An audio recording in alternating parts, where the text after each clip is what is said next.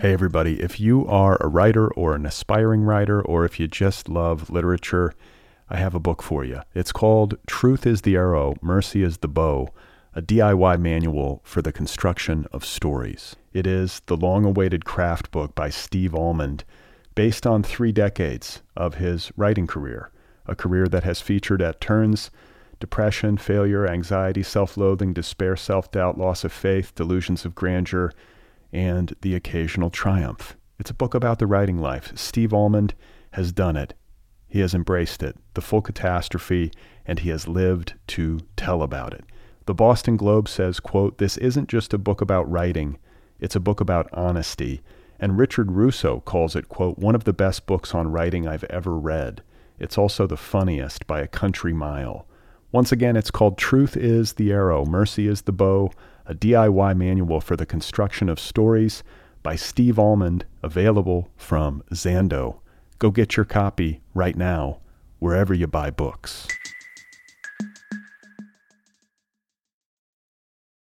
When you need mealtime inspiration, it's worth shopping Kroger, where you'll find over 30,000 mouth-watering choices that excite your inner foodie. And no matter what tasty choice you make, you'll enjoy our everyday low prices, plus extra ways to save, like digital coupons worth over $600 each week. You can also save up to $1 off per gallon at the pump with fuel points. More savings and more inspiring flavors make shopping Kroger worth it every time. Kroger, fresh for everyone. Fuel restrictions apply.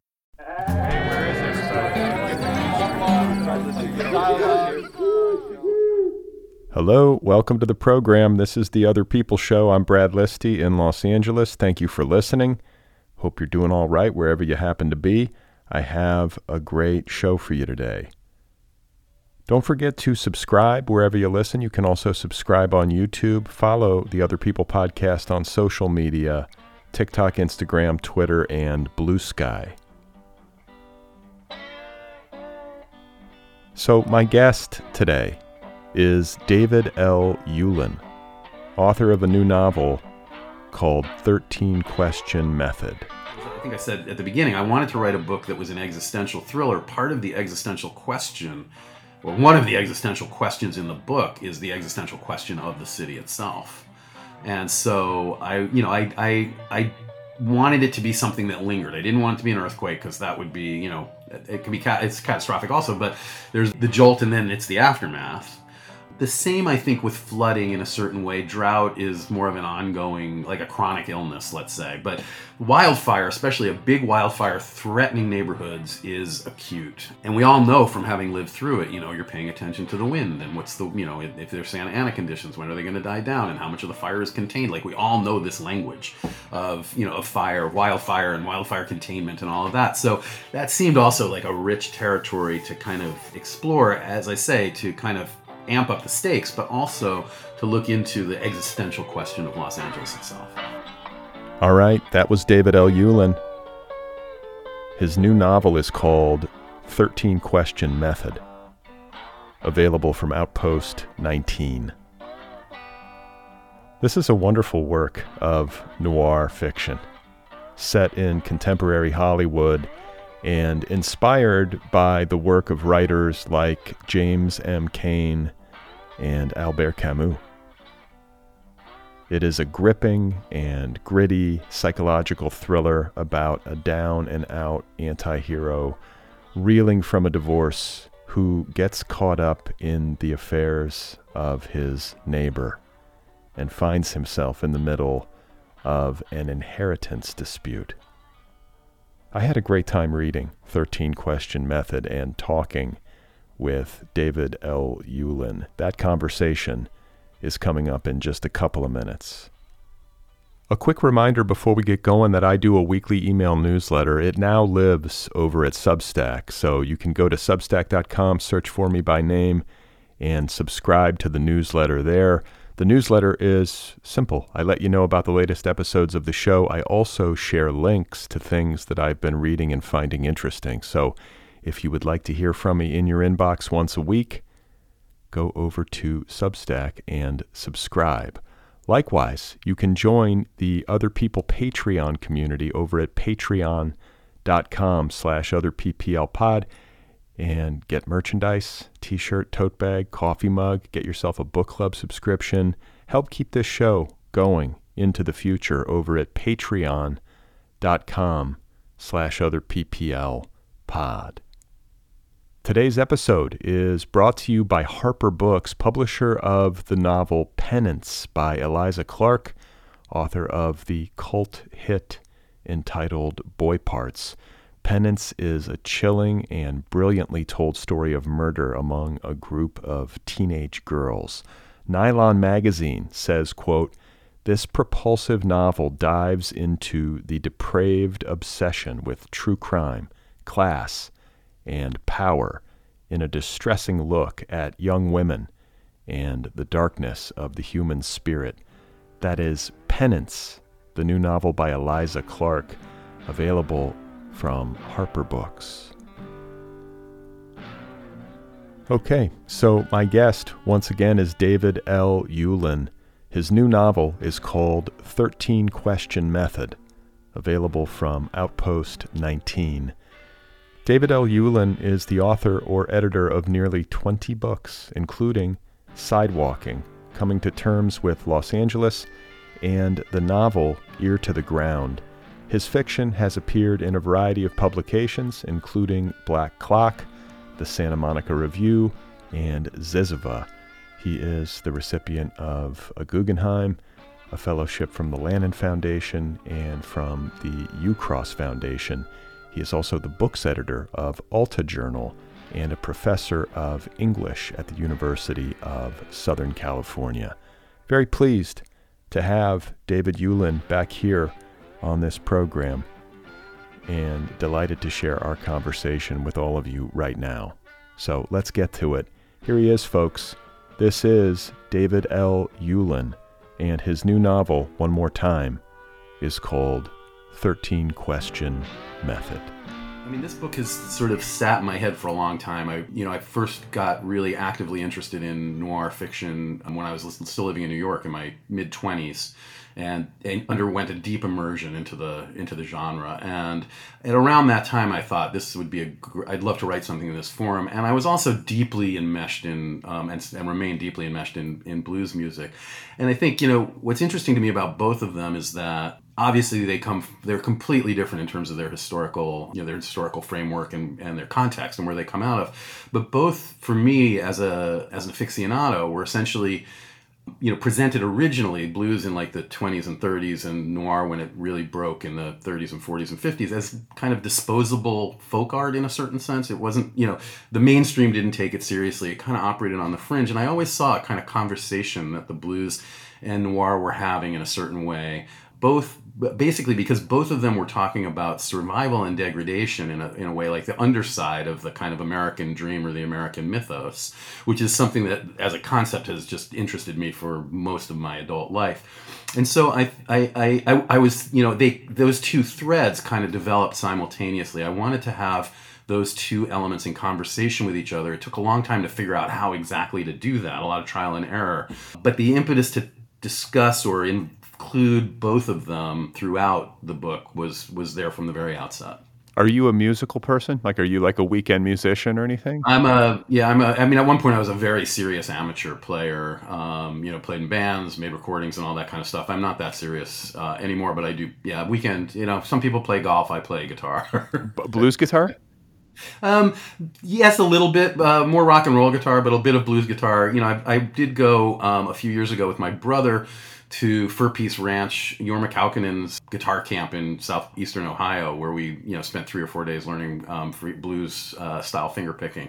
So I've done some, but I'm what did Elvis Costello call himself? Little hands of concrete. Well, if he's little hands of concrete, I'm like giant hands of concrete. So there's not that much nuance in my playing. Right. But in your writing, it seems very knowing. It feels like an informed voice.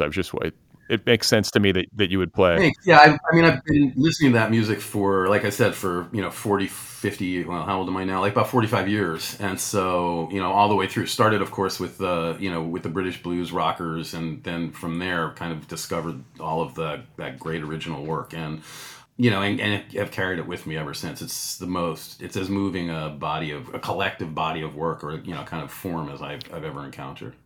So this is very much LA noir.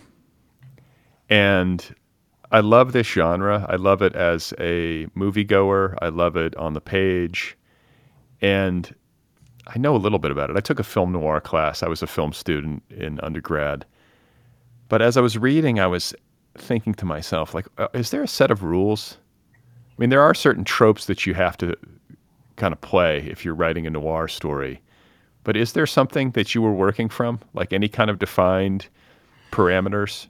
I mean, I was working from a bunch of defined parameters. Some of them had to do with the genre. Some of them had to do with the structure of the book. Just, for example, the book is 13 Question Method. It's based on a Chuck Berry, or it's not based on, the title comes from a Chuck Berry song from the late 50s, a sort of a novelty song in a certain way, which I first heard, in fact, before I ever heard Berry's version of it, I first heard Ry Cooder's version of it, which was recorded in the late 80s.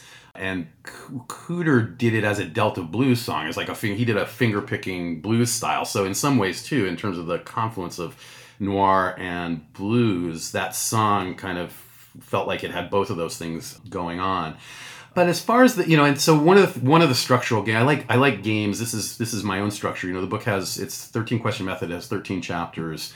And all of the chapters, each of the chapters is 13 pages long. So I would like that kind of structural device. That has nothing to do with noir. That just has to do with my own obsessive personality and my love of kind of puzzles and, creative games and things like that.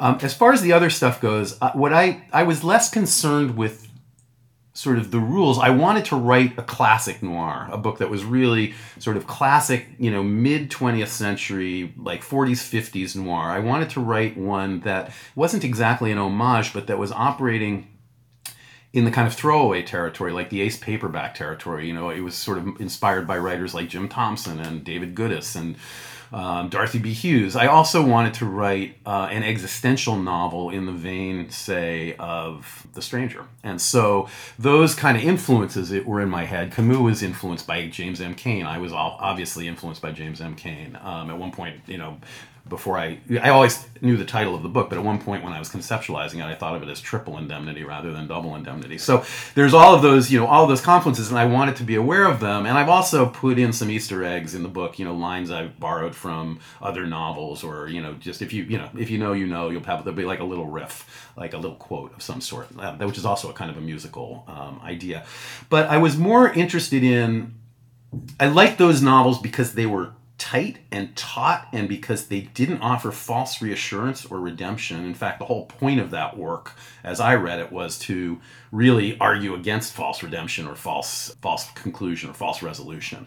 And I had been reading a lot of that kind of classic noir. I'd also been reading a lot of contemporary noir, which I have read throughout. And a lot of contemporary noir to me seemed both a little bit bloated. The books get longer and longer as we kind of move through history. And also even the hardest ones, and by hard I mean, toughest, right? Like Simenon has these novels that he called them romans durs, which is the hard novels. They're not the Maigret novels. A lot of them take place in the U.S. and they're also very like existentially centered and existentially bleak.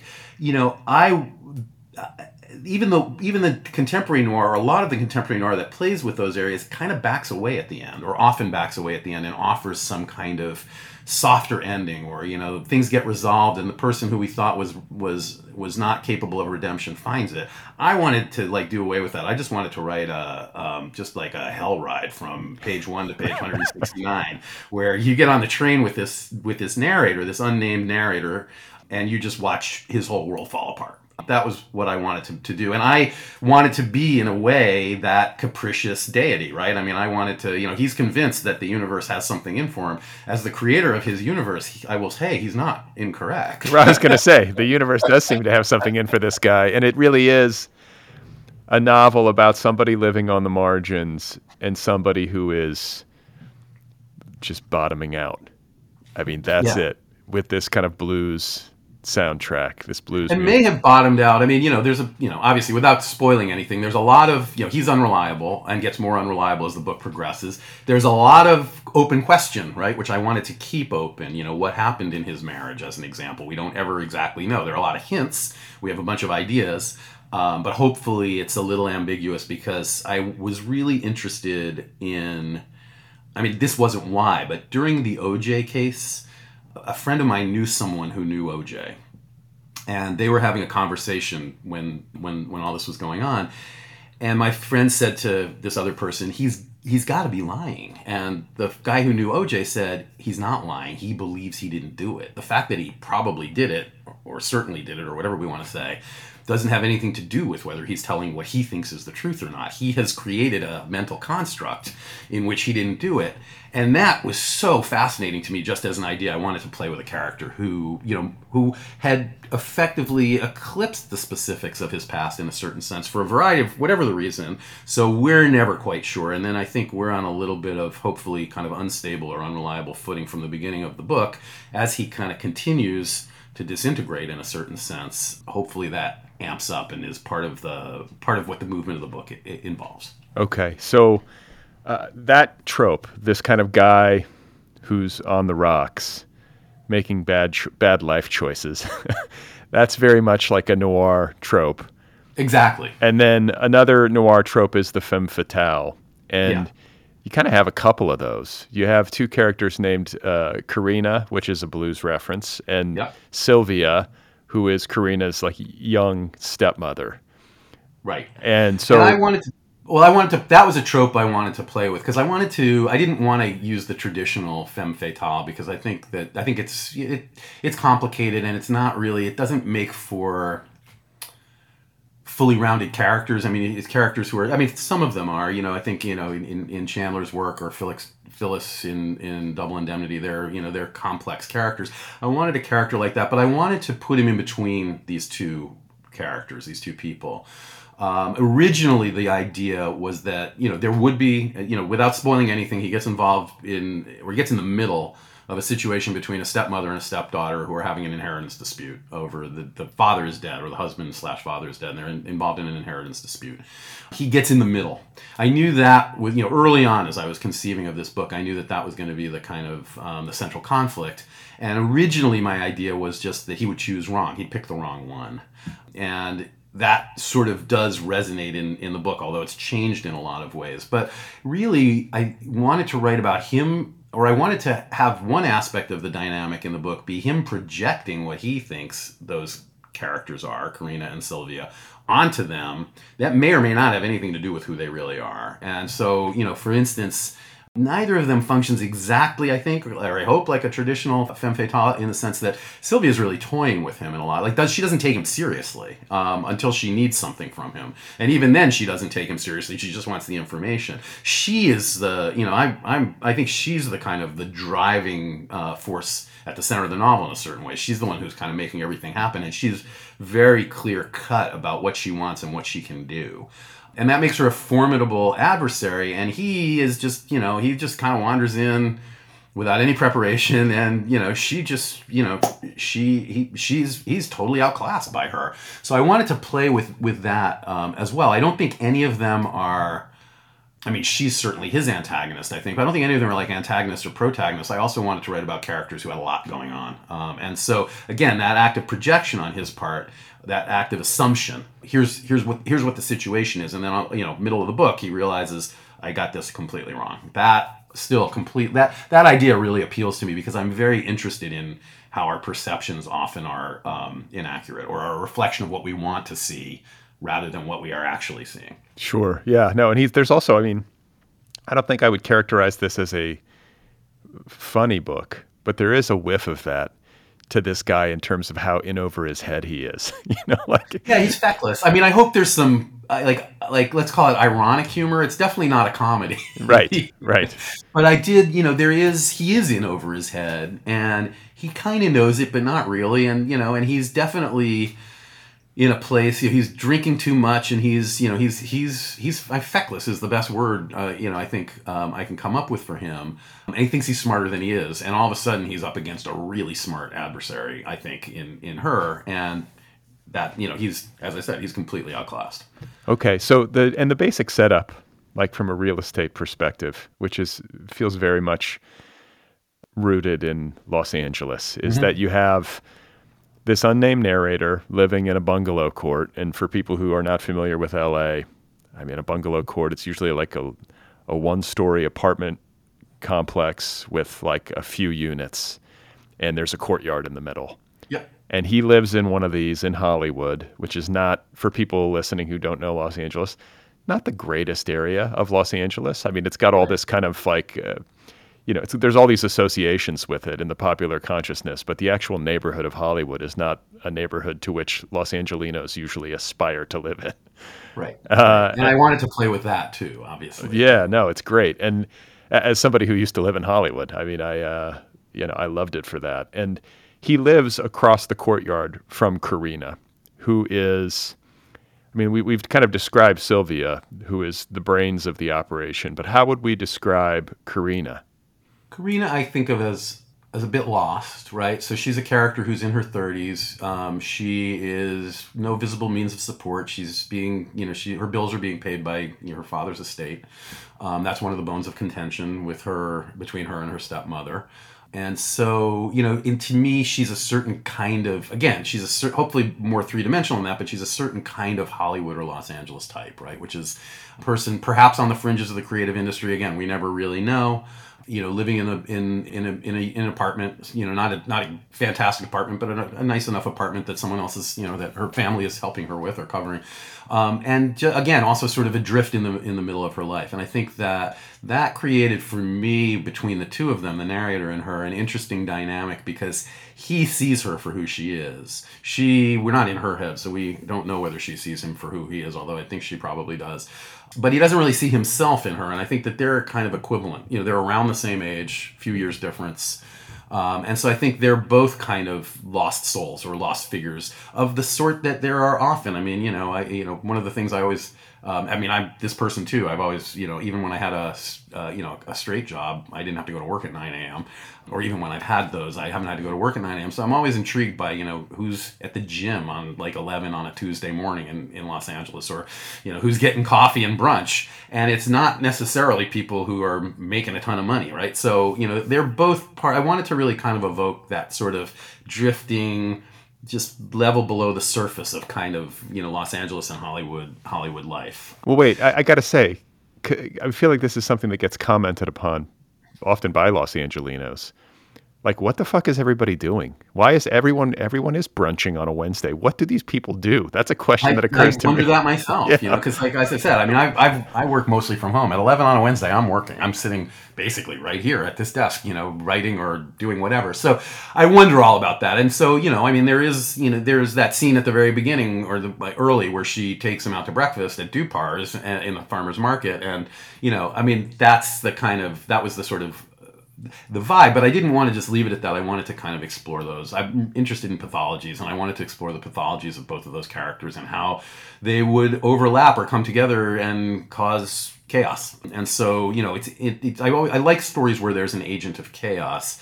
In this narrative, I think we could say there are maybe all three of the main characters are agents of chaos in their own way. Certainly, Karina is, because she starts the whole ball rolling by going over to his apartment and engaging him in conversation and asking him to go see the mother. He himself, I think he thinks of himself as more of an agent of chaos, and certainly he creates an awful lot of chaos in the course of the novel. And Sylvia too, because Sylvia is chaos to him. Sylvia is not necessarily chaotic in her own world. She's very measured and controlled. But again, in that misreading of her, that misreading of the situation, she becomes an element of chaos, or an unpredictable element in his life that creates trouble for him. Well, yeah, and this is definitely, I mean, just to kind of continue this real estate conversation, we've got the bungalow court, and we've got the unnamed narrator and Karina living there in Hollywood, and then you have Sylvia living in Benedict Canyon, up in the hills. So this feels like a novel that is also about the stratification of wealth in Los Angeles and the implications of class. Of wealth in Los Angeles. I will say, no one will ever pick it up, but I'll say it here, so people will hear. Like, one of the reasons I chose Benedict Canyon, that house, as I imagine, and all of these are imagined landscapes. Like, I didn't go location scout for this. I just kind of created. But that house, as I imagine it, is just a little bit up the road from Cielo Drive. So, so there is... Which is a site of the Manson murders. Which is where Sharon Tate lived. And so I wanted to kind of have that dimensionality. But yes, I mean, Los Angeles, like... It's interesting. There's this essay from the 1880s by Helen Hunt Jackson describing the city of Los Angeles, 1884, 1885. And among the criteria or the kind of characteristics of the city that she identifies is the way wealth climbs the hill. So you have, the kind of the working class, the workers, like in the flats in the city. And then even in 1885, when the population of the city is 10,000 people or something like that, as you go up the hill, there are, the houses that are perched on the hill are bigger and more pointed. And so that, I think it's the penthouse mentality, right? Those who are wealthy enough to separate themselves from the murk of the city always go to higher ground. And then that's great unless something happens like, a massive wildfire, and then you're stuck on your hillside or on your mountain, and maybe you don't get off. And that's the other part of Los Angeles that I've always been deeply attracted to and have written about quite a lot. Like, what happens when the elements just step in, right? Or when, you're living this life that is, a fantasy everywhere, but particularly here in a sense because we're, it's such a potentially inhospitable landscape for us. And then all of a sudden something happens, and your redoubt, your eyrie becomes vulnerable, right? And then it ends and things snap back to normal and we forget. And so I really did want to play with Hollywood, particularly that part of Hollywood, which for those who know the city, he lives in a bungalow court on Franklin, just down, across the street or down, across the hill from the Magic Castle.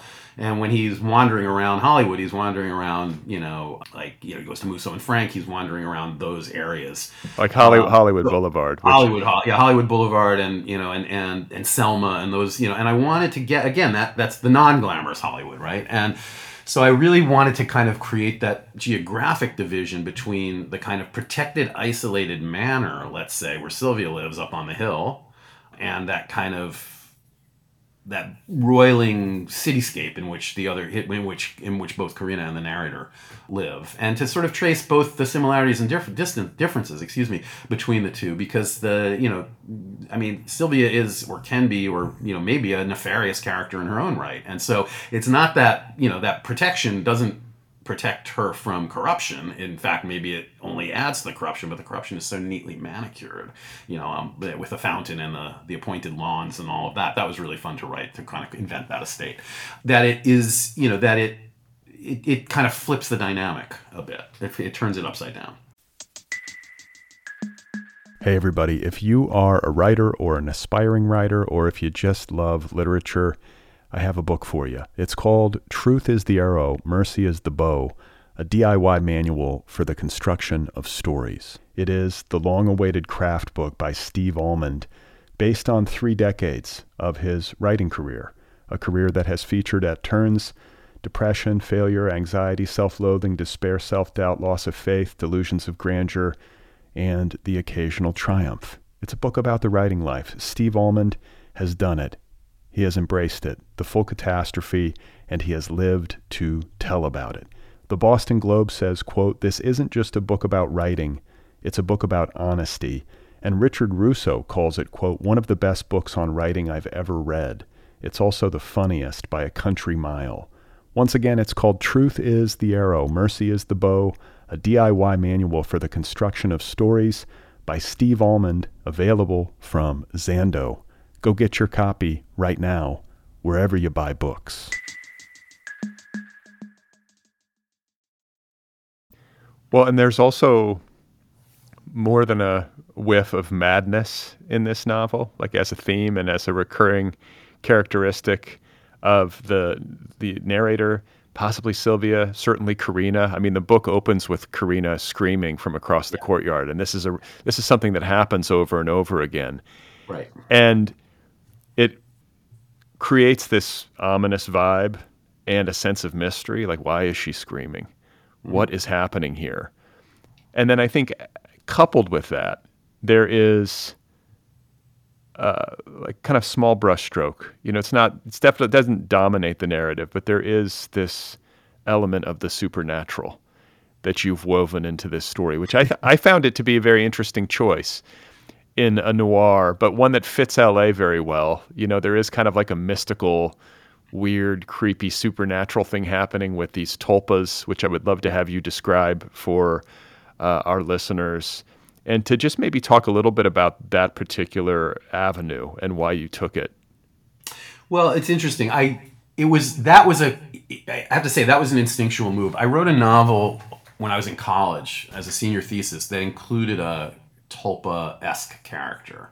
The novel was a mess, and never advanced beyond turning it into the thesis advisor stage. But I was really interested, and that also featured an unreliable narrator. So I should say I've been interested in this kind of question of narrative reliability for a long time. But the Tulpa character in that book was an actual human being who was named Tulpa, whose parents had named her Tulpa because of their interest in Indian mysticism. And then the character had to decide whether she was real or not as he found out what tulpas were. The tulpa, as it was first explained to me, and this is not what it is, but at that time, that was one of the reasons anyway, as it was first explained to me, it was explained to me as a kind of mystical being, not physical, although with physical attributes, who monks and of course they would be holy men, could dream into being to satisfy themselves, satisfy their urges without violating their vows of chastity. Right? As someone who is deeply skeptical about all religion, I love this. I love the central irony of this idea. I still love the central irony of this idea. But as I did research into what tulpas are, that's not what they are. I mean, that may be part of what they are, but they're bigger. And one of the key things, which is what happens in this book, is they are definitely considered to be mystical beings who are summoned or even created by the person who summons them, but who then take on agency. And so they become a wild card. And I bring it up early, right? I bring it like he knows what they are. He thinks about his he thinks about his first wife in those terms a little bit early in the book. And then it becomes much more of a thread in the second half of the book after he starts to slip the bounds of reason. And I don't, I can't say exactly. It just seemed right. I mean, as I was writing it, I didn't, the parts where that becomes actual, I'm trying to really talk around spoiler stuff, but the parts where that becomes actualized and it does become a kind of a potentially supernatural or at least hallucinatory situation, those were not part of the plan. But as I was writing, as you write, you have a sort of idea of where you're going, and then as you're making the scenes, writing page to page, things start to emerge. And so that felt like it was a fruitful lens through which to talk about his relationships with both of these characters and sort of and questions of control, I think. So again, I'm being really, really vague, and I apologize to listeners who are like, what the hell is he talking about? But I found that element was useful, particularly because at the time it really emerges in the narrative. He is really kind of in a territory where he doesn't know whether he's coming or going in some way. Like things are really starting to kind of snowball. And so I thought that was, in the moment as I was working, it was like, this is a way to amp that up. This will amp that up. But it felt natural in a way. It wasn't like something that I imposed from the outside.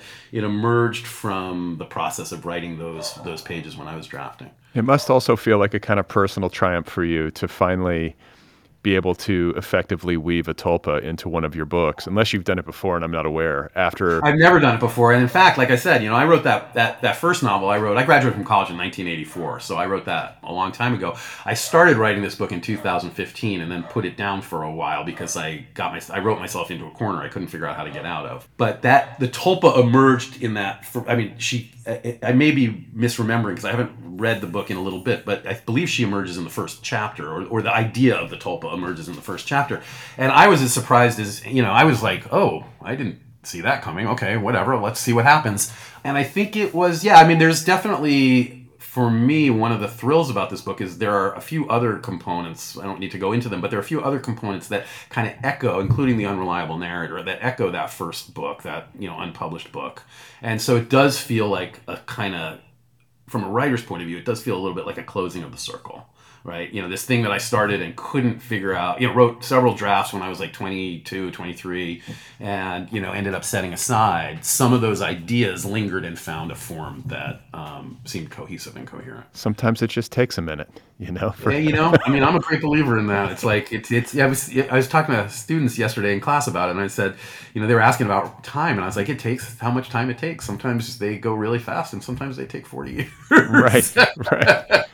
But you got to stick with it. And, I want to talk about being a Los Angelino, I feel like you're very much a Los Angeles writer, and Los Angeles is one of your great subjects. Like, you're very deeply interested in this place historically. I think you have a lot of love for the city. I can feel that coming through in your work. I think the last time we spoke, it was when you were out with your book on walking LA. I think that's right, yeah. So, and I'm a walker too, so I always resonated a lot with that one, and with just the idea of walking around Los Angeles, which is not the most popular thing in the world to do. But there is something about this book for me as a denizen of this city that satisfied so many great curiosities and like pushed so many different like LA buttons for me. And we kind of touched on it a little bit earlier. It has to do with this kind of mystery of like, who are these people who live here? Especially in a neighborhood like Hollywood, which, you know, as we've discussed, it can be a little seedy, maybe a little bit more mysterious in some ways.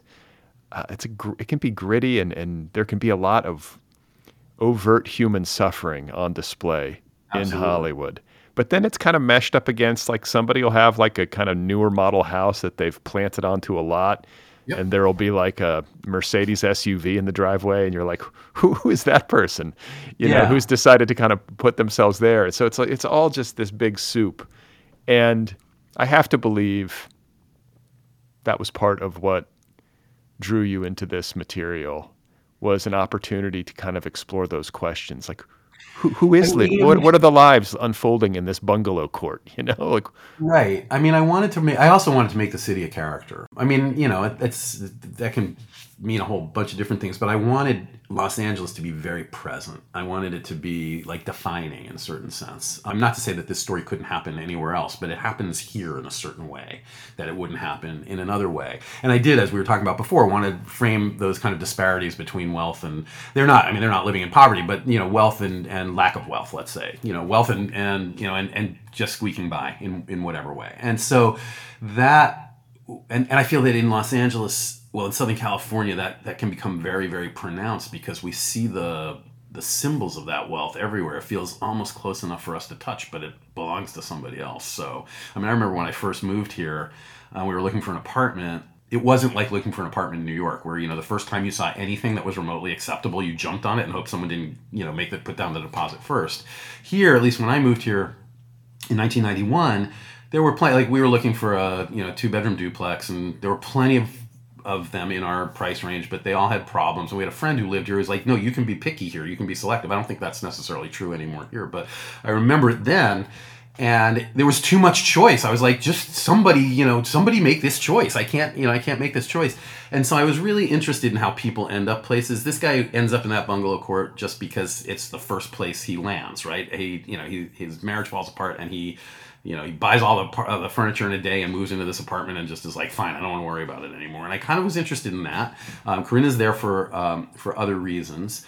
But I wanted the city as it really is to be part of the book, as I have, I think, in the nonfiction books. I mean, there's so much mythology built around this city and so many kind of fantasies of what this city is and so many misperceptions that I wanted it to be very much about Los Angeles, but about Los Angeles, not about some idea of Los Angeles. So I think that in a lot of ways, the book, I had to live in Los Angeles for a long time to kind of be able to write the book, because I needed to have that experience of the city.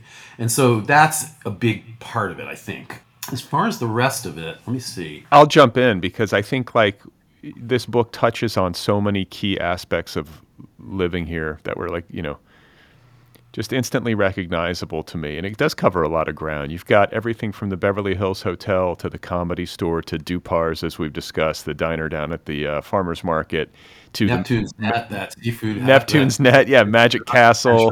I was like, I didn't name it, but I'm putting that in there. yeah. And then there are also storylines that are like kind of small bore storylines that are woven into the narrative. And I'm going to point to one in particular because it's really resonant with my experience of the city. And I hadn't thought about it in a minute, but it has to do with the infamous arsonist of whatever year it was. Oh yeah. I don't know when was that? Was that 2000? I don't even remember. It was before 8 or 9. Something like 8 or 9, yeah. The guy who torched, those he like over like 3 or 4 nights, he torched like 40 cars. Okay, so yeah, for people listening who are either don't remember or not familiar, there was a stretch of time in Los Angeles when a guy went on an arson rampage and would go into garages, essentially, parking garages at apartment buildings, and light cars on fire. This was when I was living in Hollywood. The first building that he torched was on my block. And he lived a block away from me, the guy who did it. So I remember walking up my street and the police tape and the burnt out car and because it was like, LA's got these apartment buildings that are sort of they're raised up and there's like kind of open parking garage underneath. There's no gate. You just sort of drive underneath the building. And this is where he was hitting, a lot of these kinds of buildings. And it was really unsettling because you didn't know if your building was going to be next. You didn't know if you were going to have to wake up in the middle of the night and evacuate. And it was just so, very noir, this guy. Very, very much. And that too, I mean, that story comes in a couple of times. It comes in at the beginning. It's woven. There are a few other mentions of it. Again, for me, I don't want to put too much consciousness behind it because a lot of it was just sort of what was in the atmosphere or my own inner atmosphere as I was writing. But I had been fascinated by that story. And again, it's a particular kind of chaos. Where else but Los Angeles would a guy, he's, okay, what am I going to do? I'm going to torch 40 cars. Where else would you find 40 cars? I mean, you could, but there's something so interesting about the relationship of the car as a kind of mythic vehicle in the structure of the city that decision to torch random automobiles in a parking garage takes on a whole other set of meanings in a place like Los Angeles. And the other thing I was going to say, stumbling back to my train of thought was, what I always have been interested in terms of Los Angeles is what Mike Davis called the sunshine noir dialectic, which is that, in a place like this, which is aspirational, whatever else it is aspirational, and you have a group of people, not all of the people, but a group of people who are coming here for some kind of aspiration. If you don't get it, if you don't succeed, then noir kicks in pretty quickly, right? The myth is that you're not going to be able to go home. You're not going to go home with your tail between your legs or whatever you want to say. So you're stuck. And so I'm always interested. I think that in a certain sense, that's what makes for me Los Angeles such a fascinating noir city. Is that in a certain sense, it's kind of paradisal promises. If they're inverted, lead to a particularly nasty kind of noir sensibility because you are lost and long way from home and there's no way to get back. And I don't know I think it's true. It can be true in other places, but I think it's a hallmark of a certain strata of Los Angeles life. And I was really interested in looking at that. Well, and it's also a city where it's easy to be invisible. I guess it's, you could say the same thing about a lot of big cities, but I think LA in particular has been written about in this way. It's an easy city. It's a good city to disappear in. Yeah. And that's kind of what this guy, the unnamed narrator of your book, has been up to. He aspires to do that until he gets himself into a situation where he can't, but yes, I think his entire, and I like that idea. I mean, I was drawn by that too. Like I like books about characters who are aspirational and want to do great things, but I also like books about characters who just want to sit in a room for the rest of their lives and never talk to anybody again. And so I was like, I'm going to spend I will spend some time with this kind of character. I want to see how this guy ticks. I want to see what makes him work. Well, we know Maker's Mark makes him work. I mean, Maker's Mark. Big fan of Maker's Mark. But the other thing I want to touch upon is there's the wildfire aspect, which is another kind of unmovable element of life in this region and in this city. We're kind of in the middle of wildfire season now. Nothing, knock on wood, has happened so far, but you live with that when you live in a place. I mean, I guess you live with that in a lot of places these days, but California in particular sees a lot of this stuff. And you also set this book, I believe it's the end of July, so it's just peak heat, where LA is just kind of sweltering and the tension is ratcheting up. So that felt like a very deliberate choice. That was a deliberate choice, absolutely. I think I say it in the book early, but I have always, I know we're in wildfire season now, but I've always found summer to be the most terrifying. I love summer, but in terms of the wildfires, my kids went to summer camp in Idlewild, and, they were evacuated a few times. Once we had to drive out to, Hemet High School, where they'd established an evacuation site, and pick our daughter up, at like 2 a.m. once they got off the mountain. And so I've always been aware of summer as dry and dangerous. And the heat, especially in July, because, again, I didn't want to obviously code all this into the book, but, June, you have June gloom, and then July, it really kicks in. And those days where, you get up in the morning and, 7 a.m, and it's already 98 degrees. Like, I wanted that to be the atmosphere. I was going to say, if you're going to go noir, that's a good choice. All of that, because I do think that, I'm always interested in atmosphere. I'm always interested in weather. I'm always interested in social weather, too. I'm always interested in kind of how the circumstance in which the story is taking place affects what happens in the story by virtue of how people have to respond to all of those other exterior elements. And so the wildfire becomes, useful for a variety of reasons, but in terms of its presence, and it becomes a big wildfire, so it's threatening large parts of the city. I also wanted, as I think I said at the beginning, I wanted to write a book that was an existential thriller. Part of the existential question, or one of the existential questions in the book, is the existential question of the city itself. And so I wanted it to be something that lingered. I didn't want it to be an earthquake, because that would be, it's catastrophic also, but there's the jolt, and then it's the aftermath. The same, I think, with flooding in a certain way. Drought is more of an ongoing, like a chronic illness, let's say. But wildfire, especially a big wildfire threatening neighborhoods, is acute. And we all know from having lived through it, you're paying attention to the wind, and what's if there's Santa Ana conditions, when are they going to die down, and how much of the fire is contained. Like, we all know this language of fire, wildfire, and wildfire containment and all of that. So that seemed also like a rich territory to kind of explore, as I say, to kind of amp up the stakes, but also to look into the existential question of Los Angeles itself. And then to kind of continue a little bit more with your narrator and his unreliability, a question that arises for me, has to do with the rules that you maybe set for yourself as you're writing him. I doubt it was that explicit, but you do have to kind of abide by some kind of code to maintain that unreliability, but to also make sure that your narrator is not so unreliable as to render the narrative incohesive.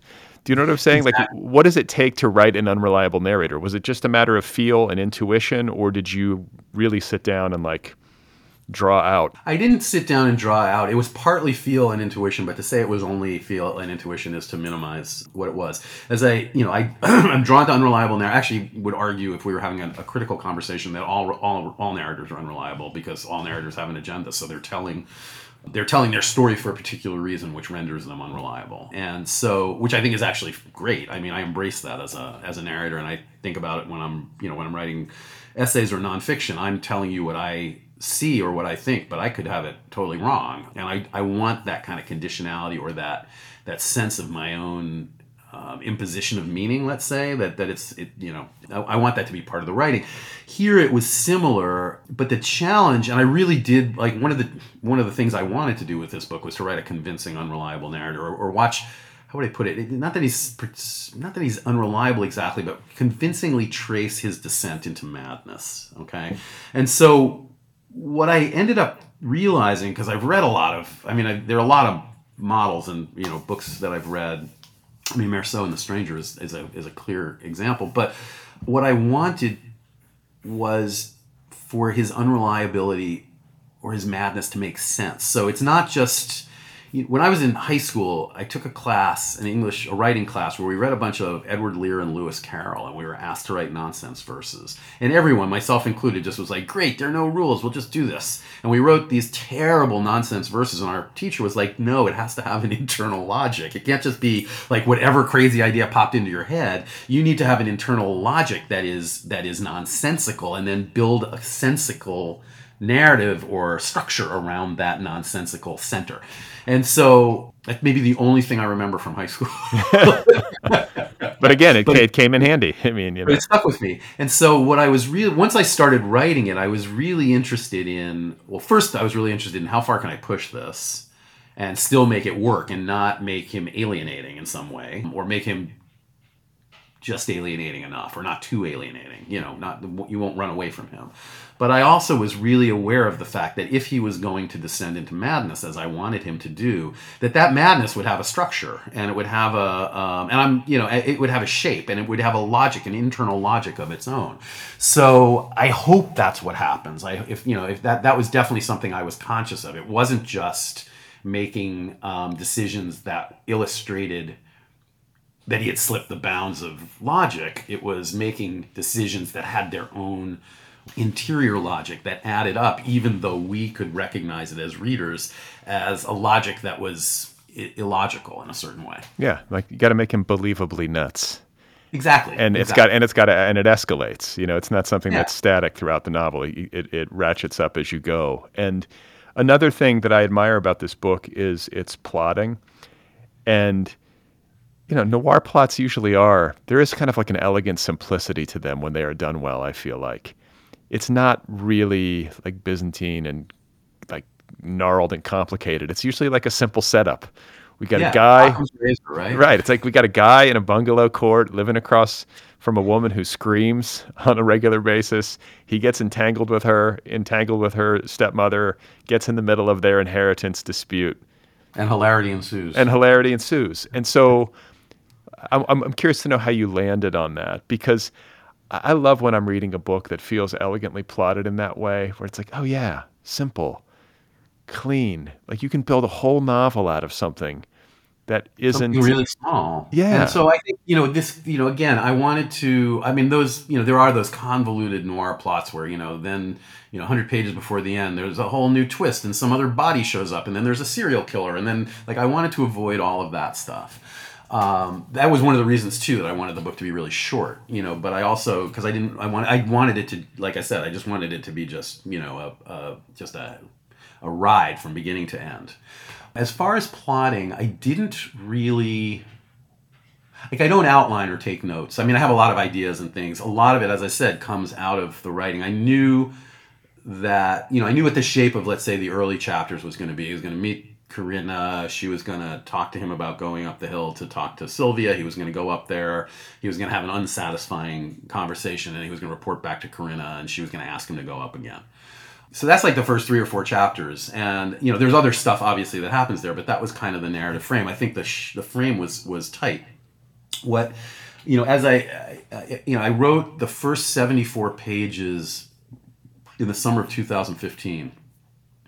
I believe I looked back and checked the dates. I believe I began this book on maybe the exact day that Donald Trump came down the gold escalator at Trump Tower, which is perfect time to start an existential noir, right?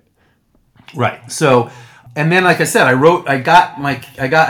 because I didn't have an external plot structure, and I write fiction, but I write short fiction. I hadn't tried to write a novel in decades. So, and my short fiction is very episodic. It's just like, here's an episode, right? It's very slice of life. It takes place usually in real time. This story is 15 pages long.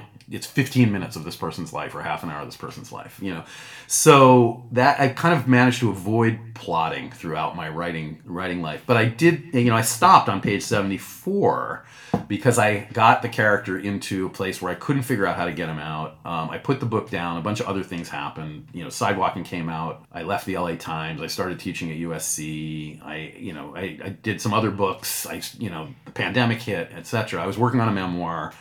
And then when the pandemic hit, I realized I couldn't work on the memoir anymore. I had always wanted to go back to those pages. I had liked the pages that I had of the novel, but I didn't know what to do. And I had notes, but I didn't know what to do with it. I was working on this memoir, and pretty early on during lockdown, I realized I couldn't work on the memoir because I couldn't do memory work. Everything was so present tense. It just I couldn't get myself into that headspace. So I was like, all right, this is the perfect opportunity to read these pages. And I read them, and 2 things happened. One was I was like, oh, it's a book about isolation. Like, perfect, Right. in some way. Like I'm living in this mode right now. I can actually do some things that reflect on this without making it a book about the pandemic, because I did not want to write, I was writing essays about the pandemic, but I definitely didn't want this to be a pandemic book.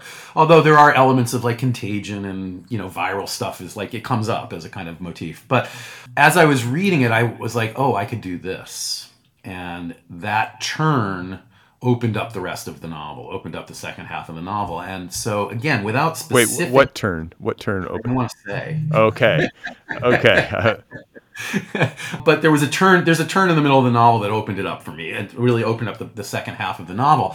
I just don't want to, I'm conscious of the spoiler. But realizing that moment, that I could do what I needed to do, opened up the rest of the book. It wasn't like I went down and outlined the back end of the book, but it just created a momentum. And then I was just writing every day. And so my process really, when I'm writing long form, when it's rolling, is I try to write for 3 or 4 hours a day if I can do it. I'll write less if that's what I have available to me. But there was a lot, I had some time during the lockdown.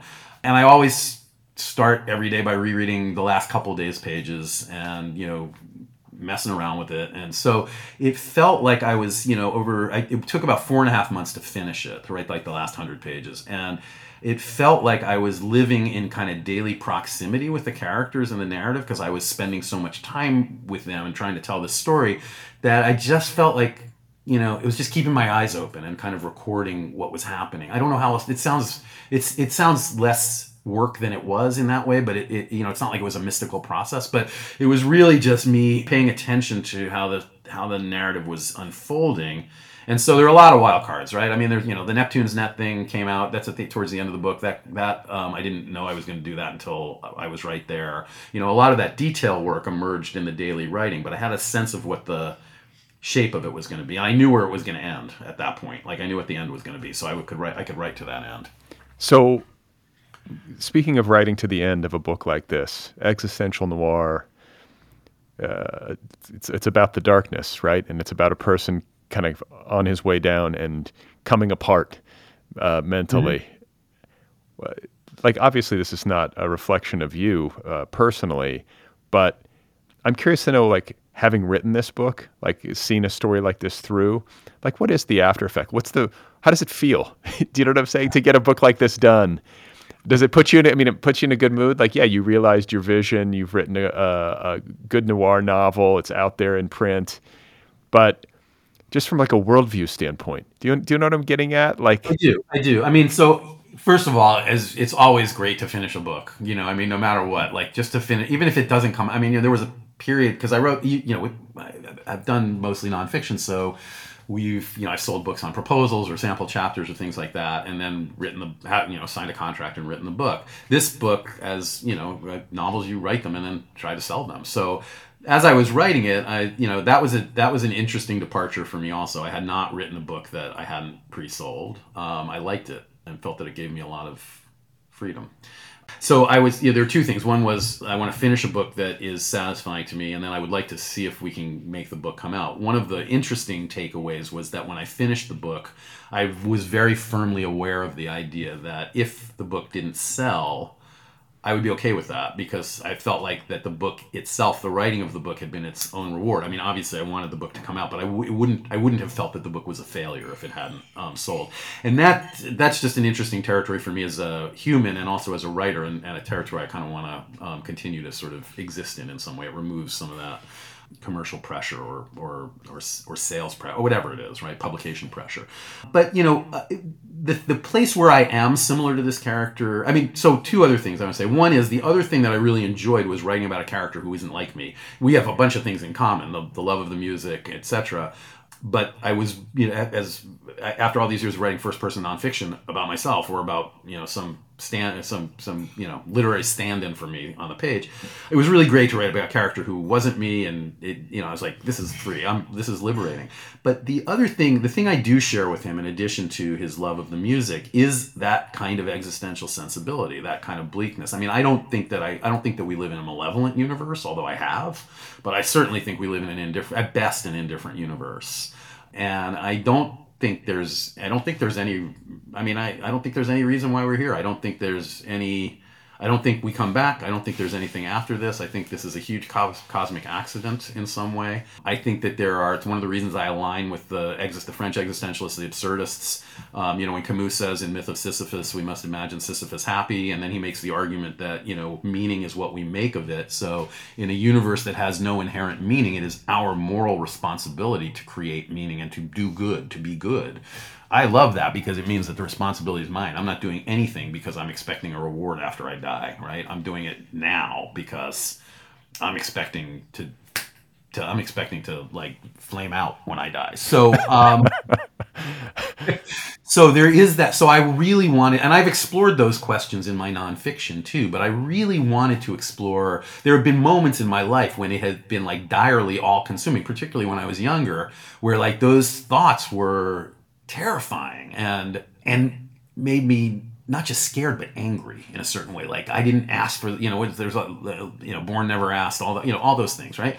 So I wanted to really explore that sensibility from the inside too. It makes him go mad, and I keep using the word mad because I'm thinking about it, madness in that kind of old school way, as opposed to the way we now think about mental health. But like really, he's going to Arkham Asylum or something, right? It makes him, it creates madness. And so from the point of view of someone who has experienced some of that existential madness and still has, I still get the 3 a.m. heebie-jeebies on a pretty regular basis.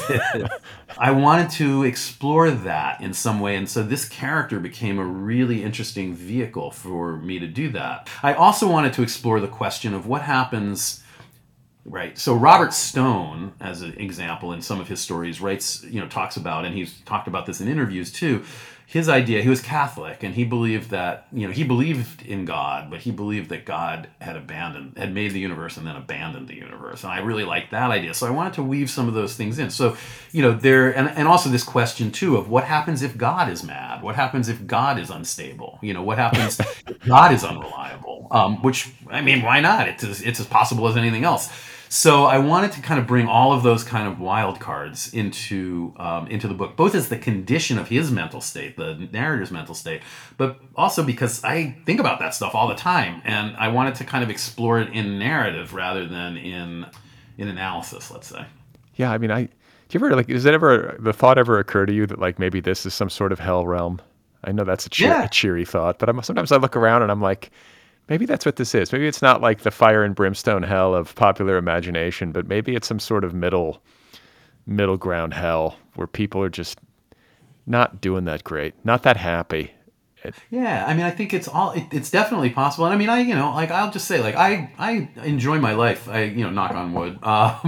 And I've been really, really lucky, and I appreciate it. But I also feel like, I am this mortal being, and I'm aware of that always. Since I was a little kid, I've been aware of that. And so that it's all temporary. And so that question of, how do we have meaning? What is meaning in a world where everything disappears?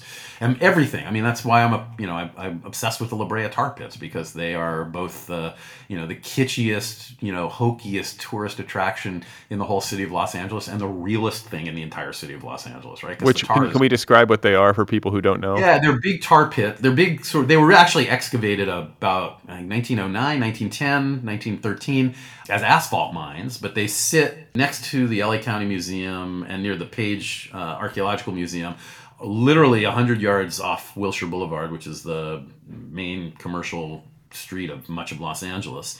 And they are big tar pits where fossils get pulled out of. They have these, they're not plaster of Paris, but I always think of them as plaster of Paris, these giant mammoths standing at the edge of a tar lake with, one of the mammoths is in the tar lake being sucked down and the other two are trumpeting at the danger. That's the kitschy part. But the fact that, right off of this commercial street, this absolutely present tense 21st century commercial street, is this big pool of tar that archaeologists are pulling, or paleontologists are pulling fossils out of, skeletons and fossils of animals that have been dead for 10,000 years. It's pretty sobering. Yeah, right. That's perspective giving. It's good in a way, and it's an odd thing to have sitting in the middle of the city. It really is, and I walk by. It's like I live in that neighborhood, so it's part of I have a few different walking loops, and it's part of one of them. So I walk by it all the time, and think about it. But I do think so. I really wanted to kind of address that question of existential ephemerality or existential uncertainty, and then use that as part of what I think creates his internal weather. Okay. So you just mentioned walking. I have to ask. I know you're a walker. You're still walking. Like this is All the time. Yeah. what does your routine look like? I get up in the morning. I mean, I like to do it in the morning because I'm tired at the end of the day, and it allows me to actually organize my head. So it's a physical function, and it's also a meditative function. I usually walk for about an hour. I get up at like 6:30, and I walk for about an hour and a half till like 6:30 to 8 or 6:45 to 8:15, and I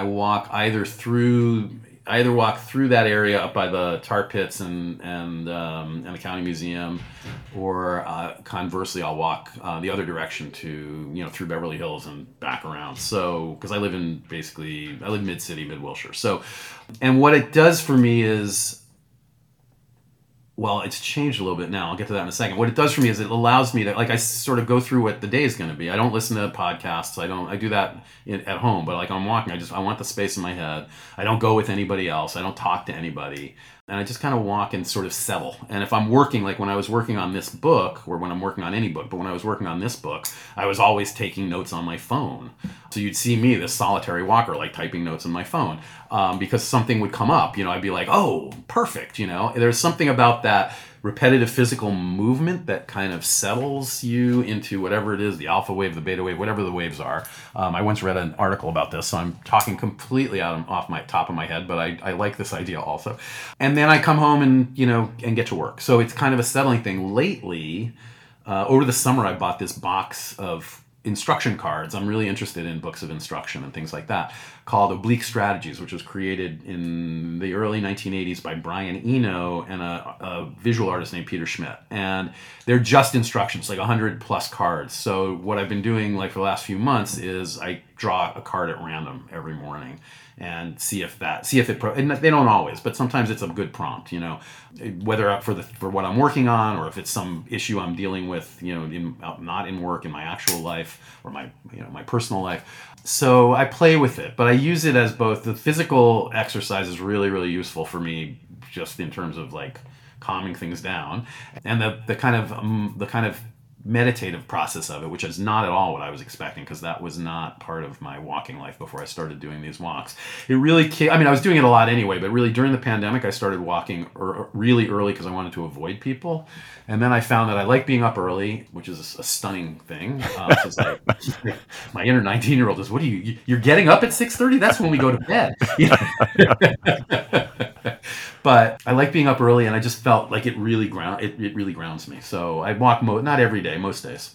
Well, and an hour and a half that's a good walk. That's like what, 6 miles about. Something like that, yeah. And I feel like, because I'm a walker too, and I feel like you sort of have to give yourself that time. You have to give yourself enough time to sort of cut through the static of your brain and to let yourself fall into whatever those brain waves are. It usually, most days it takes a while. Some days it takes maybe the whole time, to get there. But I relate to that. And it's also good for your physical health, to take a good long walk. Well, there's definitely that, which, I feel better. But also it's like, this is not to sidetrack, but, I'm dealing, among other things, I've got aging and infirm parents who live in New York, and I go see them. And last time I was there, I found myself walking. I walk in Central Park, but I was walking, and I found myself writing poems on my phone about the experience of being there, like little sort of impressionistic poems. Not that I'm necessarily going to do anything with those poems, but that process too is really useful in terms of grounding me to go back into their house and be able to take care of whatever I needed to take care of. So sometimes it's directed like that. That wasn't like an intention of mine. It just sort of emerged. Sometimes it's more general or more generic, but I do think there's something about the kind of grounding yourself in your body, or for me at least, grounding myself in my body before I have to do whatever it is I'm going to do that day. Okay, so I also want to ask you about your professional trajectory and background. It's interesting to me that you worked for a number of years as a book critic, like the chief book critic of the LA Times. You edited the book review. And then you made this pivot, as you were saying earlier, around 2015. Was that right? Where you left the Times and kind of set off. You're teaching at USC. You're doing these different things. But namely, you're writing, and you're writing fiction. You wrote this novel. I'm curious how you conceive of the relationship between the work that you have done and continue to do to some extent as a critic and the work that you do on your own writing. They have to inform one another. And I'm just wondering about that part of it for you. They definitely inform one another. When I started, I didn't start as a critic with let me just backtrack on that. I love book criticism. I love book reviews. I've read them my whole life. I started reading the New York Times book review when I was like 10 or 11 years old. And I loved the fact then, and still do, that they were using critics, but they were also using novelists and other writers. I was reading, I could read Philip Roth on Milan Kundera or something like that, or and so it intrigued me because when I wanted to be a writer from really, really early on, like 7 or 8, but I didn't have any idea what that meant. And as I kind of started to come into a writer's sensibility, which again I did early, I started to realize things. So, I would have never suspected that there could be that overlap between, let's say, a creative writer and a critical writer. Now I see it all as creative writing, but I'll get to that in a minute. So I would have never thought that there would be an overlap between a creative writer and a critical writer. So as I started reading in that way, I started realizing like, oh, this is, you can, like, it's a multi-hued career, right? There's stuff going on in different areas. And that really appealed to me, and it still appeals to me. I mean, I get bored really easily. I like doing a lot of different things. I like being in a lot of different conversations, and I see it all as conversation, and I see it all as kind of the parts of a coherent whole in some way. So the criticism, when I first started writing it, I was writing it very much as a writer rather than a critic, and trying to show off my chops, which I had a few really good editors early on who cured me of that mistake. And but I also realized that two things. I liked being in the conversation with readers about books. Like I liked being able to write a review and then have the readers, whether they wrote to me or not, read it and respond to it or whatever. Like we were talking about stuff that was coming out right now. And also that if I was going to be a success, let's say if I was going to be a credible critic, I had to think about my own aesthetic. I couldn't just be writing off the cuff. I had to think about, the books that I was reading, not only write about them on their own terms, but also think about what they're telling me about what matters to me as a writer, what my aesthetic value system is. And that was really, really useful, and I loved it, and I still do. So that was one thing. And then I could apply and did that sort of aesthetic knowledge or that aesthetic sensibility or that sense of an aesthetic sensibility to my fiction or to my nonfiction, my creative writing. And then I became a teacher because I was teaching the whole time I was I taught before I was at the Times, and then I was teaching the whole time I was at the Times, or most of the time I was at the Times as well. And that became another kind of element in that conversation, because a lot of what I had been developing in terms of a critical or aesthetic sensibility as a critic, I was then applying in the classroom to talking about the work that we were reading and talking about with the students about their work. And there's also a kind of critical mass that happens when you're working editorially like that, because I often think of, when you're teaching writing, you're actually working in a kind of an editorial function that allows you, they all kind of bleed. Like I start to think about my own work through the lens of what I'm seeing in their work. So all of those things are talking to each other, and I never really saw them as distinct in any way.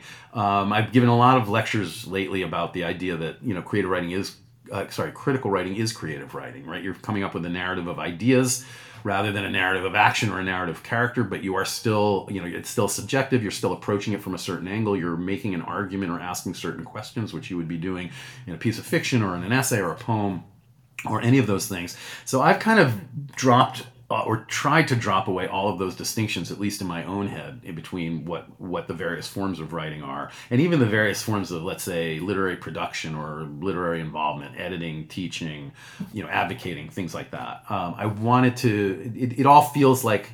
It feels like a series of, I keep using this word conversation because I don't know a better one, but it feels like a series of overlapping conversations that I'm having with myself in my own work, but also with my, my students, with readers, with the writers I'm editing, because I'm still editing. So it feels like it enlarges the world.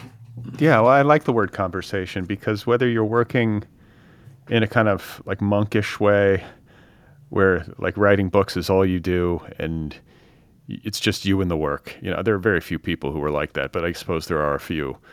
You're still, at least theoretically, trying to have a conversation with the reader.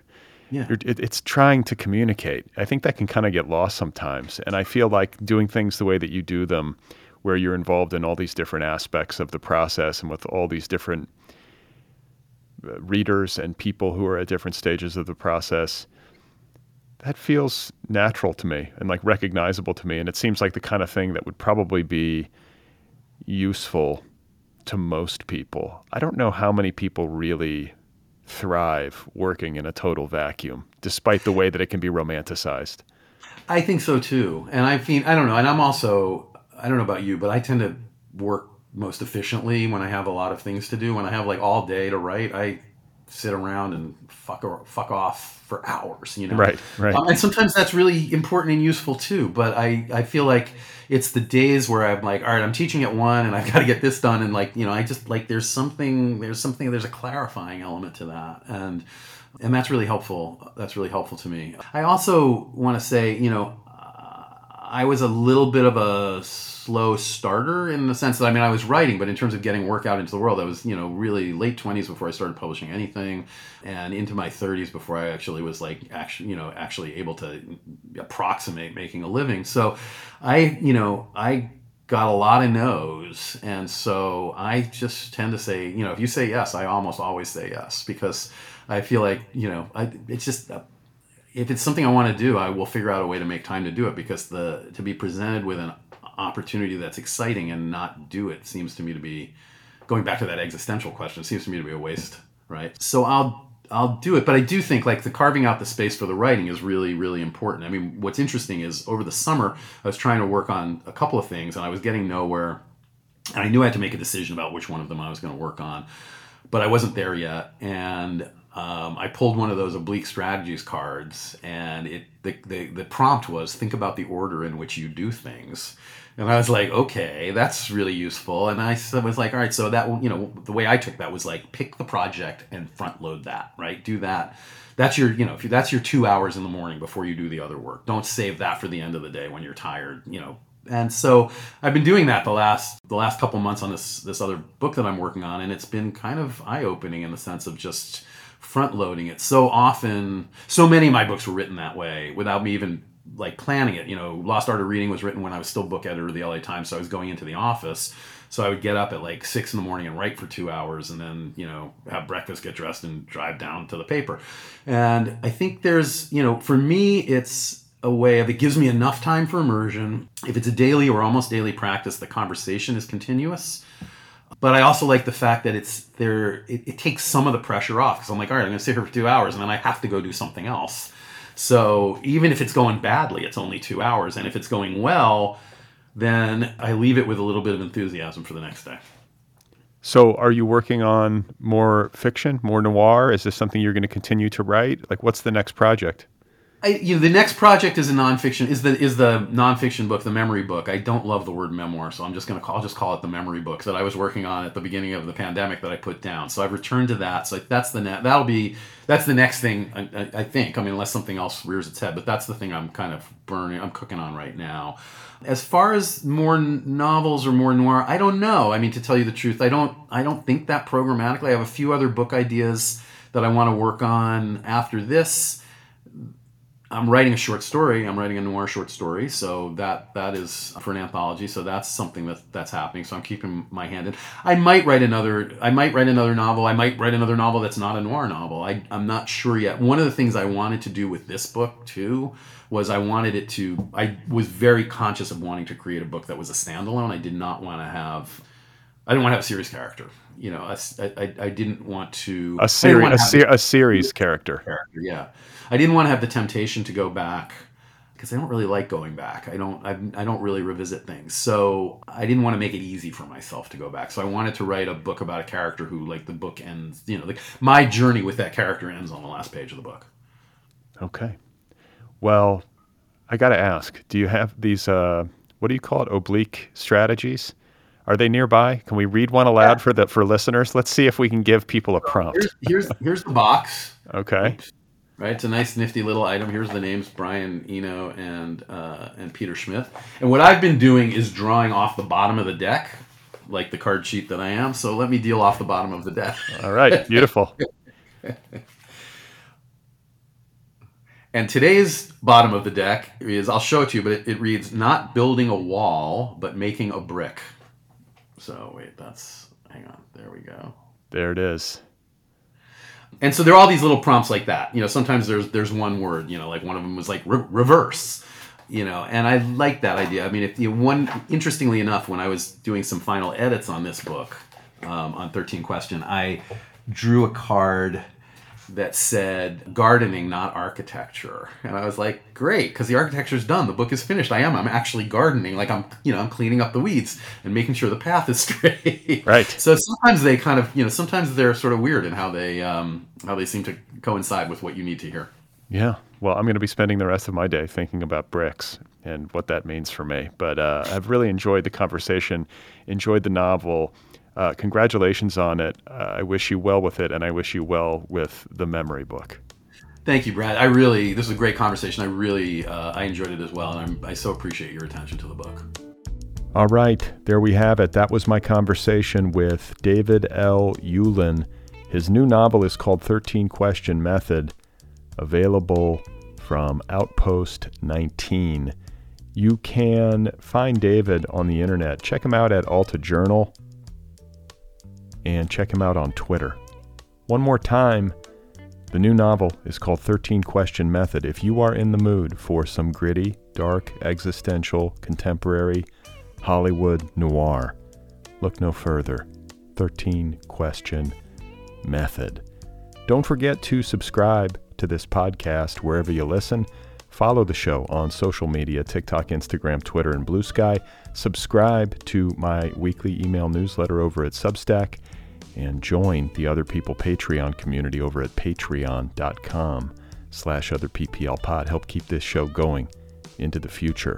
If you have a couple of minutes and you want to do me a favor, please give this show a rating wherever you listen. Spotify, Apple Podcasts, Overcast, whatever it is. Rate the show, review the show. It helps the show find new listeners. If you would like some Other People apparel, a t-shirt or a sweatshirt, head on over to the show's official website, otherppl.com. And finally, a quick plug for my latest novel. It is called Be Brief and Tell Them Everything. Available now in trade paperback, ebook, and audiobook editions. I narrate the audiobook, so I'll read it to you. It's called Be Brief and Tell Them Everything. Coming up on Wednesday, my guest will be Roxane Gay. She has a new book out. It is called Opinions, available from Harper Books. It is always fun and interesting to talk with Roxane. So get ready. Roxane Gay coming up on Wednesday.